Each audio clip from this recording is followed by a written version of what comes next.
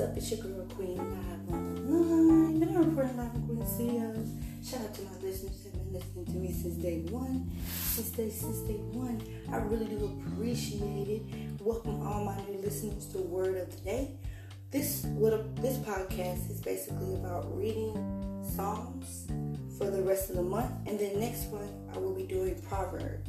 And the reason why I'm doing this is I'm trying to accomplish a goal of reading the Bible more, because that's what I need in my life right now. So I decided, hey, let me just mix things up. Let me mix my podcast with my Bible reading, and I think it'll help me to read the Bible a little bit more since I love podcasts.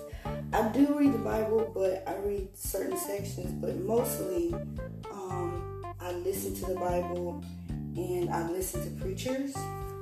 But it's good because the Bible is your weapon, and so it's good to really read the Bible. So if you see a lot of words of the day from me, just know I'm accomplishing a goal, period. Oh, and also make sure you guys check out my new podcast that's coming up series called Glow and Hustle. It's going to be a great podcast. If you're interested in accomplishing goals and seeing me on my journey and how I do, just check out Hustle and Glow. It's going to be released today. I forgot what time, but it's going to be released today. So today we're doing Psalms 8, Word of the Day. I need to make a sound effect. Word of the Day.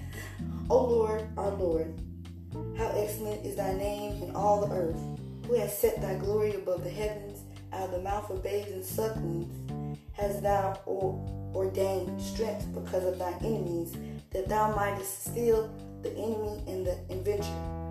When I considered thy heavens, the work of thy fingers, and the moon and the stars which thou hast ordained, what is man that thou art mindful of him, and the son of man that thou visit him?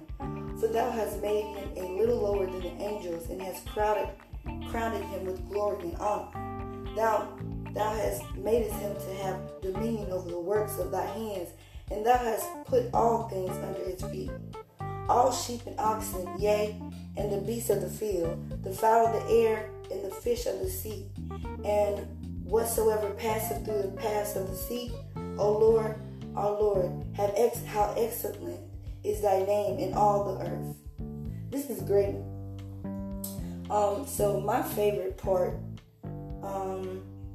is verse 6. Thou madest him to have dominion over the works of thy hands. Thou hast put all things under his feet.